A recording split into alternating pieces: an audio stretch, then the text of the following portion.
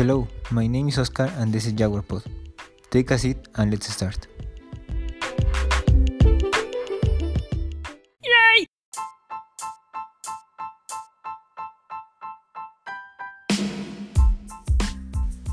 First, I want you to close your eyes and remember, when was the last time that you saw violence and discrimination? It could have been today or yesterday, because these problems exist in our everyday life, and now they are even present in almost all movies, music, and social media. But where does the problem come from? That's what I'm going to talk to you about. I would like to start with education in Europe. Why? Because of the European Union, which allows a great amount of people to be homogenized until a certain point. That means that we can analyze them knowing that they are very similar among themselves, or at least more than if we compare them with another continent. I had the opportunity to contact with Stoyan Banov, a guy who was born in Bulgaria but raised in the Dominican Republic. Here's what he told me when I asked him about Bulgaria.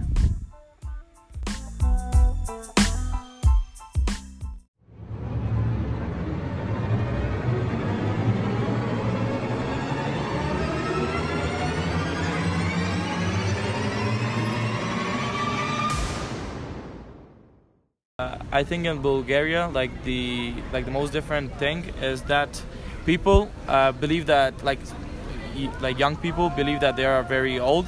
They think themselves a very grown up.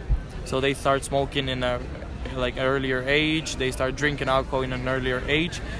And I think when I lived in the Dominican Republic, it was more different. I mean, the recreational activities we do as young people was very different. I mean, we went to the movies. We used to go to movies, to the park to play basketball. But in Bulgaria, when I went with my cousins to a park, they will eventually take out their cigarettes or talk about sex, for example, and all that kind of more grown-up stuff.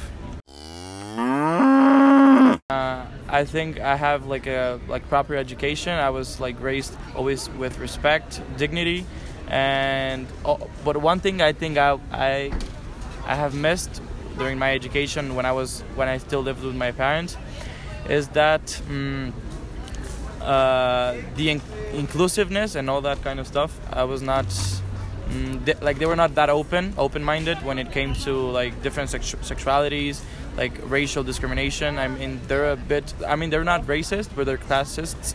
So I think that's the archaic or orthodox method.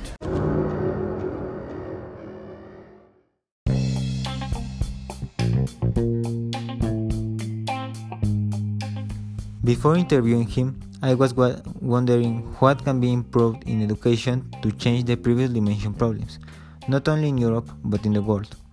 Stoyan did not directly say that, but I strongly believe that he found an answer to my question, and the answer is multiculturalism. As he was born in Bulgaria, but not raised there, he could observe the main issues of that country, but he used what he learned in the Dominican Republic in order to become more critical. In that way, every time that he went to Bulgaria, or even every time that he spoke to his parents about taboo topics, he had another reference to compare if what he was watching or hearing was against his moral values or not. Same moral values that were built based on two cultures, now even three, as he is living in Mexico too. So, as I was saying, multiculturalism.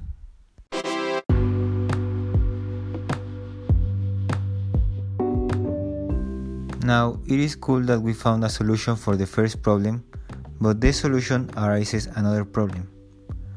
As Oscar Wilde once said, nothing that is worth knowing can be taught. Stoyan had these great encounters with other cultures because he was living there, in different countries. But how do you teach a complete culture, a complete experience, to someone in a classroom? That's right, you can't. So, what I learned from this is that unless we find a way to share cultures and values in a more significant way, there is only one way to get them, and it is traveling.